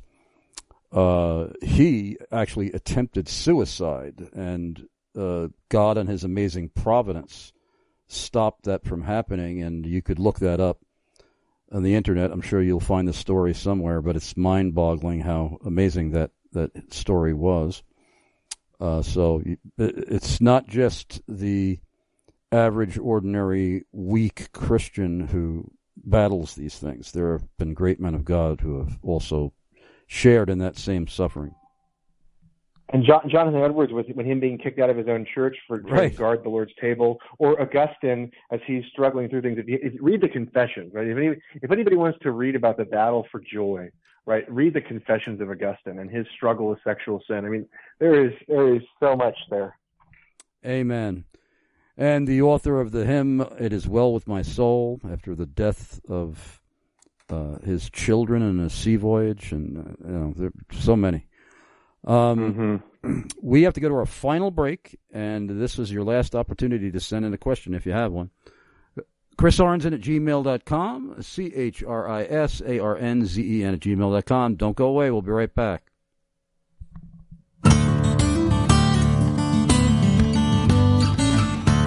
James White of Alpha and Omega Ministries here. If you've watched my Dividing Line webcast often enough, you know I have a great love for getting Bibles and other documents vital to my ministry rebound to preserve and ensure their longevity. And besides that, they feel so good. I'm so delighted I discovered Post Tenebris Lux Bible Rebinding. No radio ad will be long enough to sing their praises sufficiently, but I'll give it a shot. Jeffrey Reece of Post Tenebris Lux is a remarkably gifted craftsman and artisan. All his work is done by hand, from the cutting to the pleating of corners to the perimeter stitching. Jeffrey uses the finest and buttery soft imported leathers in a wide variety of gorgeous colors, like the turquoise goat skin, tanned in Italy, used for my Nestle-Allen 28th edition, with a navy blue goat skin inside liner, and the electric blue goat skin from a French tannery used to rebind a Reformation study Bible I used as a gift. The silver gilding he added on the page edges has a stunning mirror finish resembling highly polished chrome. Jeffrey will customize your rebinding to your specifications and even emboss your logo into the leather, making whatever he rebinds a one-of-a-kind work of art. For more details on Post Tenebris Lux Bible Rebinding, go to PTLBibleRebinding.com. That's PTLBibleRebinding.com.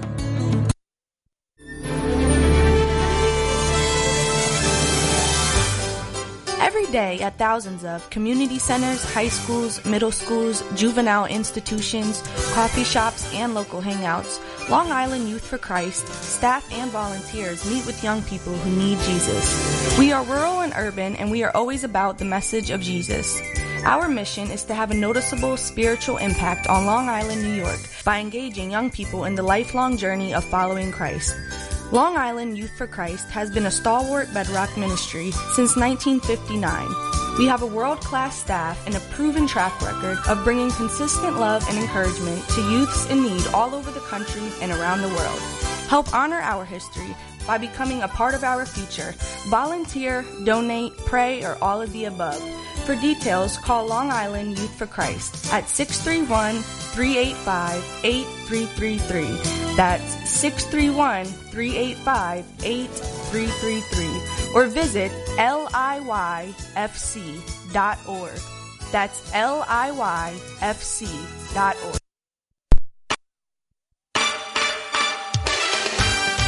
Hi, I'm Buzz Taylor. Chris Arnzen of Iron Sharpens Iron Radio has had a long-time partnership with our friends at CVBBS, which stands for Cumberland Valley Bible Book Service. They specialize in supplying Reformed and Puritan books and Bibles at discount prices that make them affordable for everyone. CVBBS has been a family-owned book service since 1987, operating out of Carlisle, Pennsylvania.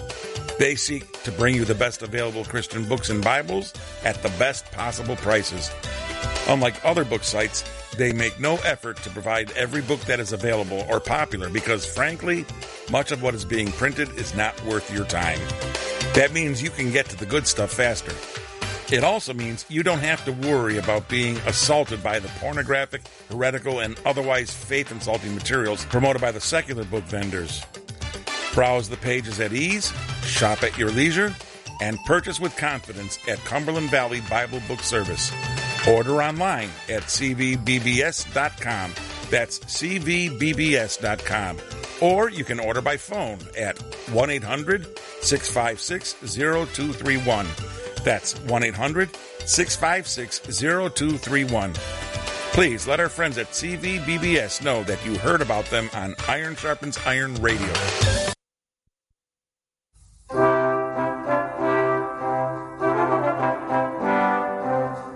If you love Iron Sharpens Iron Radio, one of the best ways you can help keep the show on the air is by supporting our advertisers. One such faithful advertiser who really believes in what Chris Arnzen is doing is Daniel P. Patafuco, serious injury lawyer and Christian apologist. Dan is the president and founder of the Historical Bible Society. Their mission? To foster belief in the credibility of Scripture as the written Word of God. They go to various churches, schools, and institutions to publicly display a rare collection of biblical texts, along with a fascinating presentation by Mr. Buttafuoco demonstrating the reliability of Scripture. To advance the cause of the gospel, they created a beautiful, perfect facsimile of the genealogy of Jesus Christ from the original engravings contained in a first edition 1611 King James Bible.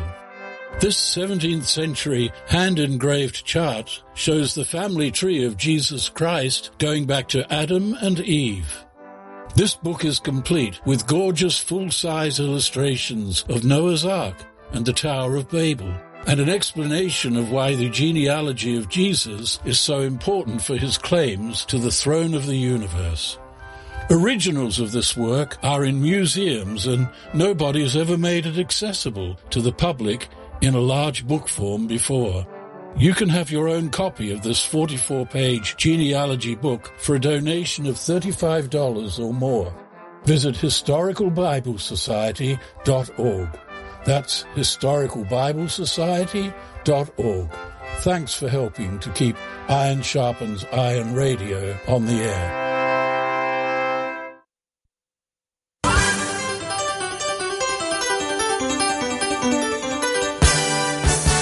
I'm Dr. Tony Costa, Professor of Apologetics and Islam at Toronto Baptist Seminary.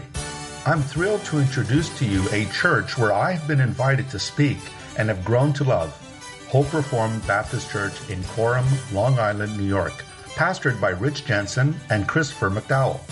It's such a joy to witness and experience fellowship with people of God like the dear saints at Hope Reformed Baptist Church in Coram, who have an intensely passionate desire to continue digging deeper and deeper into the unfathomable riches of Christ in His holy word, and to enthusiastically proclaim Christ Jesus the King and His doctrines of sovereign grace in Suffolk County, Long Island, and beyond.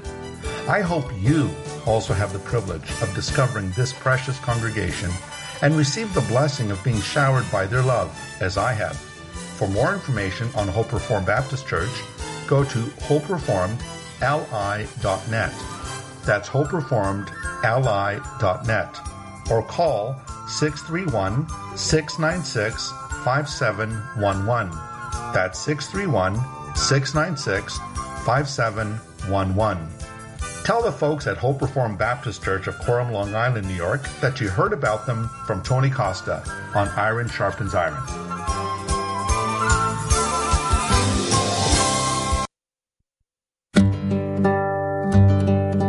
When Iron Sharpens Iron Radio first launched in 2005, the publishers of the New American Standard Bible were among my very first sponsors.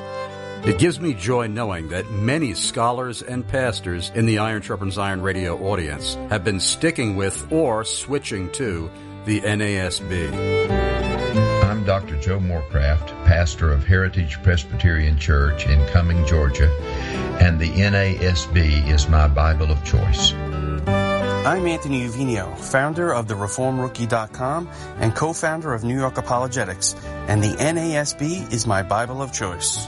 I'm Pastor Tim Bushong of Syracuse Baptist Church in Syracuse, Indiana, and the NASB is my Bible of choice. I'm Eli Ayala, founder of Revealed Apologetics and staff member with the Historical Bible Society, and the NASB is my Bible of choice.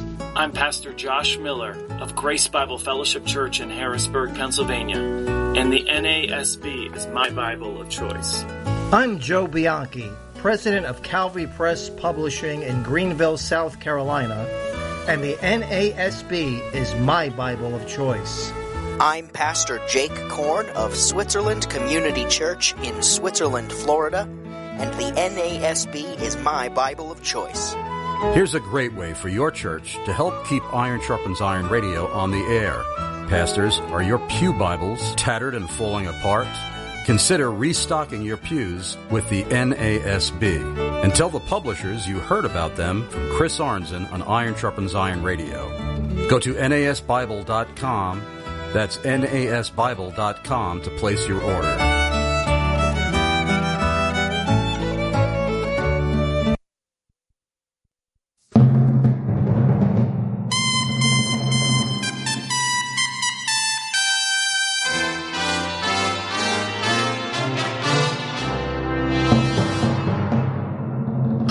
I'm Brian McLaughlin, president of the SecureCom Group and an enthusiastic supporter of Chris Arnzen's Iron Sharpens Iron radio program.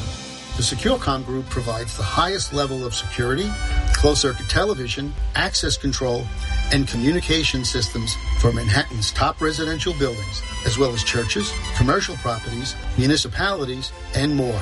We custom install exactly what you need to protect yourself, including digital recording, off-site viewing, and connectivity from most smart devices. From simple code-activated systems to the latest technology using facial recognition, the SecureCom Group has it.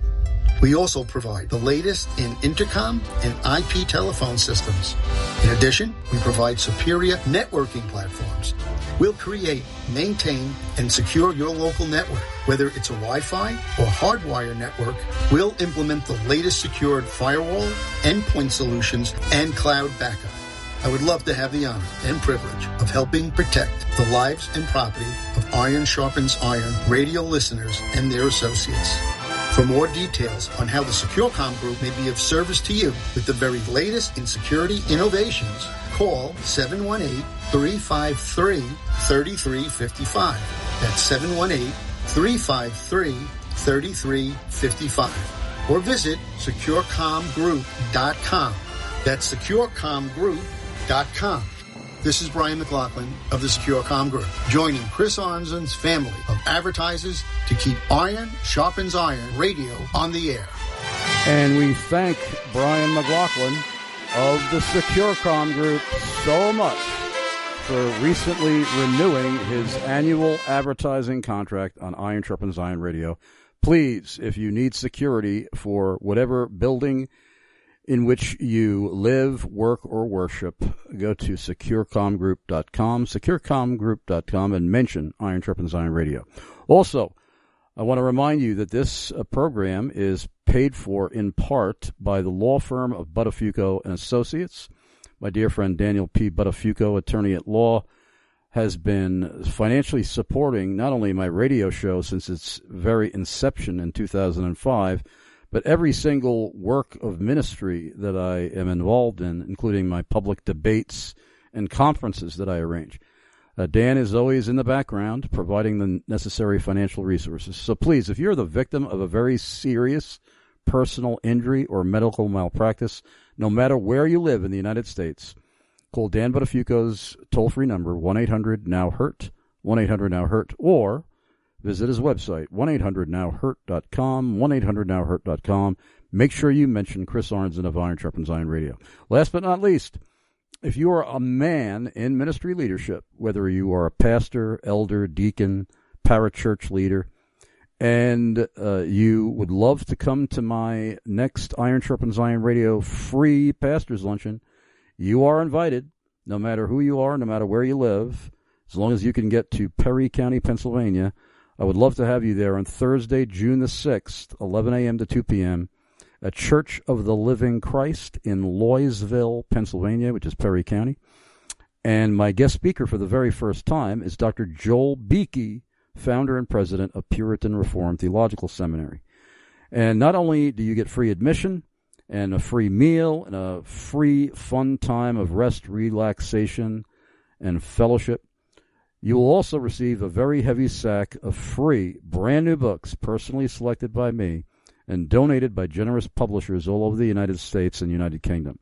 So if you can be in Perry County, Pennsylvania on Thursday, June the 6th, 11 a.m. to 2 p.m., send me an email to chrisarnzen@gmail.com and put Pastor's Luncheon in the subject line. And remember, folks, this is for men and ministry only. We're now back with David Reece, and before the time escapes us, I would like you, before I go to any other listener questions, to provide for us some of the primary, the additional primary reasons why you wanted to address the subject today. Well, on a basic level, I think that joy is extremely important for our witness, but also for us to see God as good ourselves. And we need to rejoice in our salvation. We need to rejoice in the gospel. We need to have a strong assurance of salvation so that we can be in a joyful condition that's stable. We need to have hope that we can have victory over the world, the flesh, and the devil, and that God will glorify himself, that dominion will be exercised, that there will be a completing of the Great Commission, and that the law of God is a set of instruction as a lamp unto our feet for the good life, the joyful life. And I think that those things all work together to give us a sense that there is this way that God has given us instruction to know that he as the good, if we possess him and we don't have a spiritual harlotry where we're chasing after false gods, false goods, that is the path to joy. And we can't do that perfectly, and so we need salvation. And so this idea of the gospel there, and so God is tied up in giving us joy, and his glory is there, not only for the world to see, but also for us ourselves, that if we see God as glorious as he is, the way in which the possession of him is going to bring us joy. So I think this is for everybody's good, but it's also for the glory of God. And that's one of the joyful things, that God is a wise God who has designed his goal of glorifying himself to be interwoven with the good of the elect angels and the good of elect human beings that are object of his mercy. Amen. We have either Angel or Angel in Walnut Park, California, who wants to know, can you recommend any good Christian books that involve a Christian overcoming or having victory over misery and depression? Yeah, I think Jay Adams is the best single author on Christian counseling. And I think because, one, it's very modern, and two, it's very focused on the idea of the sufficiency of Scripture. So the reason I mention modernity is the ease with which he writes, and it could be read. He's a clear, concise writer, and at the same time, he very often points forward to the need of applying Scripture. So there's a really fantastic book he's written called How to Help People Change, which deals with the idea that depression is principally about sin and the need to put off sin, and then to go put on good work. And so he really, that book is magnificent, and it's short. And a longer one that deals with trying to deal with more deeply embedded problems and trying to deal with things in a longer way is the Christian Counselor's Manual that he's done. Now, those are books that are very specifically about how to counsel, and you can apply that to yourself. But I would also say that what we need to realize is the way that we overcome depression or melancholy is by believing the truths that God has revealed and preaching them to ourselves, giving thanks to God, giving praise to God, and going and doing good work to his glory. And so I have had many a time where I've had to argue with myself, and then I pray and I lay my burdens on the Lord and through the mediation of Christ, and then I give thanks to God for things that have been in the past, and I sing a psalm, and that God gave us a book of songs to sing in the middle of the Bible, and many of them have to do with things like saying our laments to God, and so I think that one of the neat things is the Psalter in the middle of the Bible has this ability to lay our complaints to God in a way that we might not feel like we know how to do otherwise. So there's a free Psalter at PuritanPHX.com that you can find one of the resources that we have there in case you don't know how to do this. So there's a PDF for free to be able to sing the Psalms. But I think those things, and then finding good work to do, those are the main things. According to the law of God, you apply the law of God to do good work. Those are things that will lift depression. And I really want to encourage people to think about that. And the covenant institutions are where the loci of the work. Doing good work to build up your estate, doing good work as a part of your household, doing work to advance the church, and to seek to do your duties to care for yourself as an individual. And we obsess over politics as though the state can fix everything. And so, as Christian citizens, we want to understand Christian government, but a lot of our time needs to be spent focused on the most local elements of all those things. Amen. And I'd like to throw out some recommendations myself. Every time I hear about somebody suffering, I go to cvbbs.com, Cumberland Valley Bible Book Service, and I order either online or go there personally, right here in Carlisle, Pennsylvania, and I pick up a copy of Trusting God Even When Life Hurts, and I also pick up a copy of R.C. Sproul's Surprised by Suffering. And I will get back to the author of Trusting God Even When Life Hurts, because at 62 years old, I'm having one of those Alzheimer's moments. Jerry Bridges. I'm sorry. How could I forget Jerry Bridges? The late Jerry Bridges. Trusting God Even When Life Hurts, and R.C. Sproul, Surprised by Suffering. And also, if you go to solid-ground-books.com, Be Still My Soul, Embracing God's Purpose and Provision in Suffering, edited by Nancy Guthrie, with contributions by Sinclair Ferguson, J.I. Packer, R.C. Sproul, John Newton, and more. And they have a number of books, if you go to solid-ground-books.com, that you can choose from that are right along the lines of what we are talking about today. Majesty and Misery, Sermons on the Passion and Death of Our Lord by Charles Haddon Spurgeon. Songs of Suffering, 25 Hymns and Devotions for Weary Souls by Johnny Erickson Tata. And I could go on and on and on. Go to solid-ground-books.com, solid-ground-books.com. Well, I want you now to summarize what you most want etched in the hearts and minds of our listeners today before we go off the air. The solution to our misery is what the work of the Lord Jesus Christ accomplished. He has paid for our guilt. He has given us his righteousness by grace alone, through faith alone, in his work alone.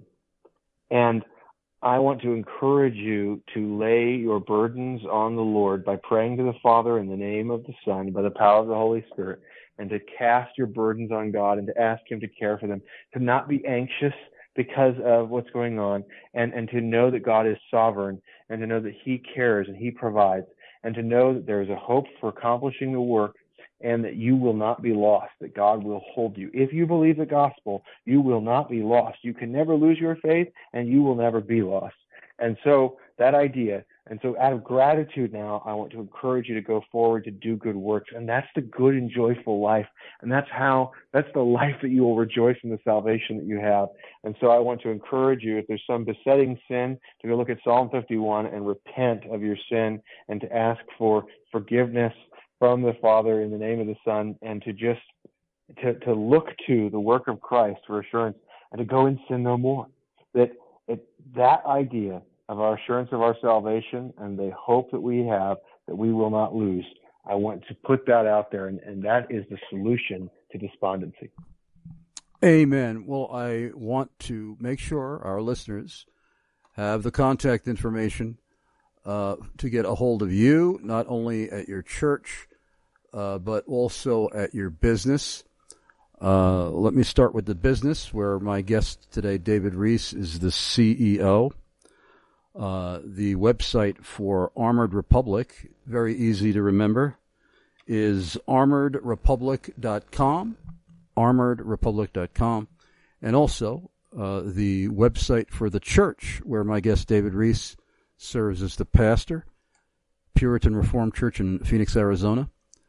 That website is puritanphx.com.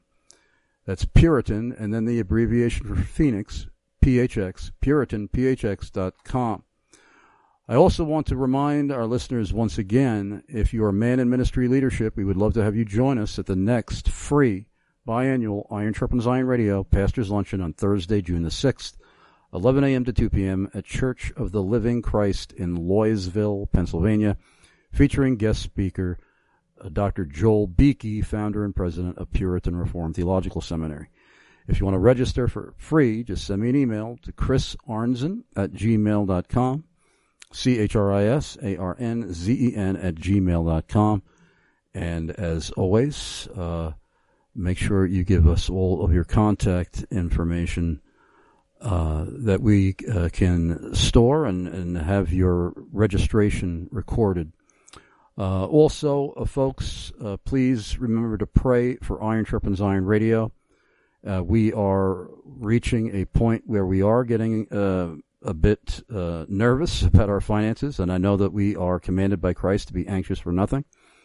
But we still covet your prayers for our financial situation and hope that if anybody listening can donate to us without taking any money away from your own church giving and your own dinner table, we would love to receive any gift that you care to give.